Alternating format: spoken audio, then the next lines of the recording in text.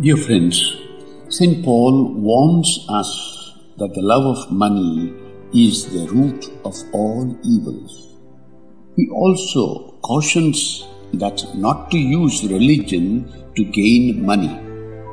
History of the Church has many examples how the love for money has caused so much pain and confusion among the faithful and caused division among the people.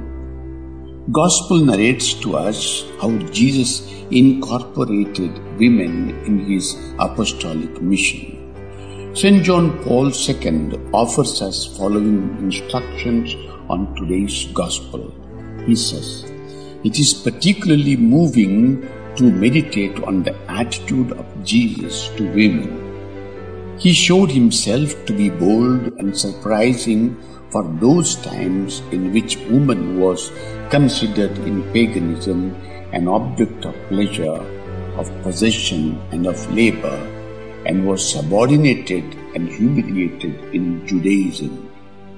Jesus always showed the greatest esteem and the greatest respect for women, for every woman, and in particular, he was sensitive to female suffering. Going beyond the religious and social barriers of the time, Jesus re-established woman in her full dignity as a human person before God and before men.